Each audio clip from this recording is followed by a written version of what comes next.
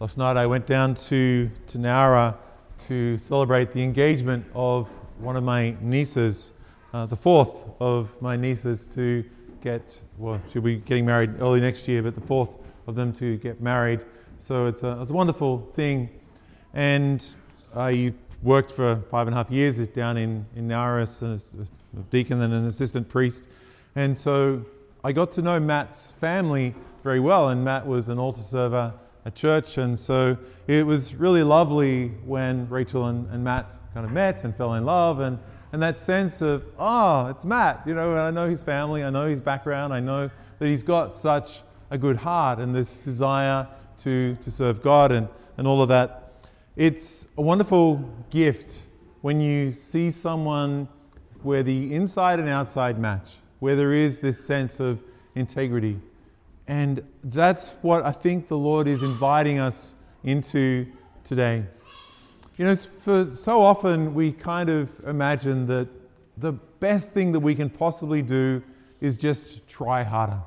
Just do some more things, add some more things into our life. And as we're coming to the end of the year, maybe you're kind of thinking back onto the New Year's resolutions that you made and kind of evaluating them, or maybe you forgot all about them in the middle of January and you haven't really even gone back to look at those things that you committed yourself to do.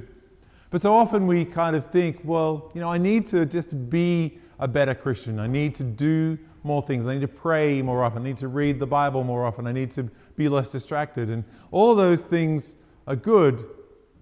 But the problem with them is if the impulse comes from ourselves, if the desire to do those things are about just my wanting to be better, then we've fallen into the trap of religion. And Christianity is not a religion. Christianity is a spirituality. Because religion is about the things that we do. It's about all of the stuff that fills our lives, all of the different rituals and rules and regulations and things that we're meant to do. And we kind of feel compelled and this compulsion to do more of those things in order to become worthy.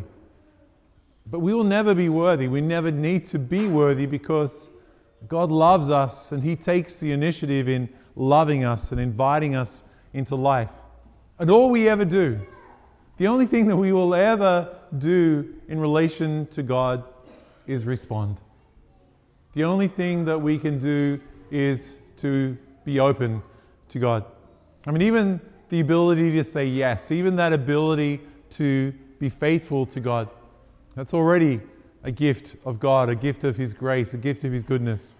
This has often been said that the only thing that a Christian, or indeed any person, can ever do, the only originality that we can ever have is in our sin. It's the only time that we get to respond in anything that's simply from us. Because any goodness that we have already is a gift from God, is already a response to God's goodness and God's grace. And I think that sense really begins to help us understand this prism as Jesus turns now not to address immediately the scribes and the Pharisees, but in this final and fifth block of teaching, chapters 23 to 25 in the Gospel of Matthew, we are here listening to Jesus teaching once again the disciples and the larger group of people that are gathered around wanting to hear from the message of Jesus. And this is all taking place in the last days of the life of Jesus. We're in Holy Week, and so there is this intensity that we have in this final block of teaching as He's kind of ramping up. All bets are off. He's not worried about what people think.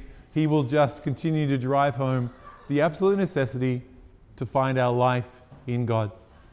And how often in religion have we experienced that sense of it's about the things, the masks, the ways that we project ourselves. That person is really good because I see them praying and they look so devout and they look so holy.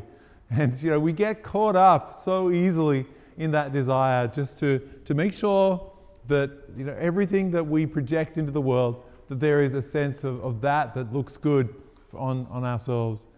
And that is so missing this impulse of the Lord, because we're invited more deeply into what happens underneath, what happens in the depths of our being. And at that place, in that secret place that is deep within us, no one else is able to be privileged to see what's happening in that place. I can hear you share about it, but as I look out over your faces today, I can't tell what you're thinking. I can't tell how much you hate me right now, or how much you wish me I would shut up, or anything else around that. I can't tell how bored you are. I get some glimpse or some insights into whether that's possible. I can tell perhaps if you didn't get enough sleep last night, if you're starting to drift off and to be distracted. But I can't tell about your desire. That there's this intimacy of what's happening in the depths of who we are that is known by ourselves, hopefully, and also by our dear God. And in that secret place, that's where we can begin to experience this intimacy with God, this ability to experience this wonderful life that is possible for us. And it's in that place that the Lord is inviting us to go. Not about wearing broader phylacteries, not about wearing bright tassels, not about seeking particular titles. And so often the church has been distracted exactly in those places, as we've thought that those things were important. You've got to call me Father, you've got to call me Monsignor, you've got to, all of the different titles that we have, and you kind of think, did you actually read the Bible before you made up those titles or started to put those places of honor? And whenever I arrive at a function and people go, oh, Father, you can come and sit here. And I'm like, no, that's just against the whole principle of the Gospels. Haven't you read your Bibles? Haven't you discovered this wonder that is there? Because Jesus wants us to live with this absolute authenticity, this life that we recognize and we remember that it's not about me. It's not about what I've achieved. It's not about what I've done. But simply that the gift that I have is that I've said yes to God. I've allowed His love to be the one thing that matters. I've allowed His love to so fill me and so consume my heart that that's the thing that captures me. And that's where I am able to find my life and my freedom and my identity. Today, as we're invited more deeply into this place of integrity, this place of humility, this place where I recognize that it's not about me, but it is about Him. And it is about His love.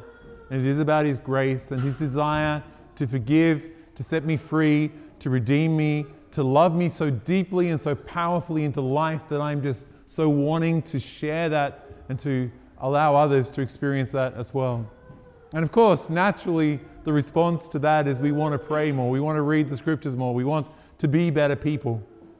But it's about whether that's an initial call, whether we think that that's the thing that matters, and it's about what I do, what the initiatives that I take, or whether it's the initiative of God, and I simply respond out of that love and out of that desire. Today, as we continue to serve the Lord and to respond to His will, let's just remember that deep call of God to invite us into that life of freedom and grace, and to allow God to love us into that place where in humility we're able to respond and to let God do that work within us so that we can be indeed the people that we want to be.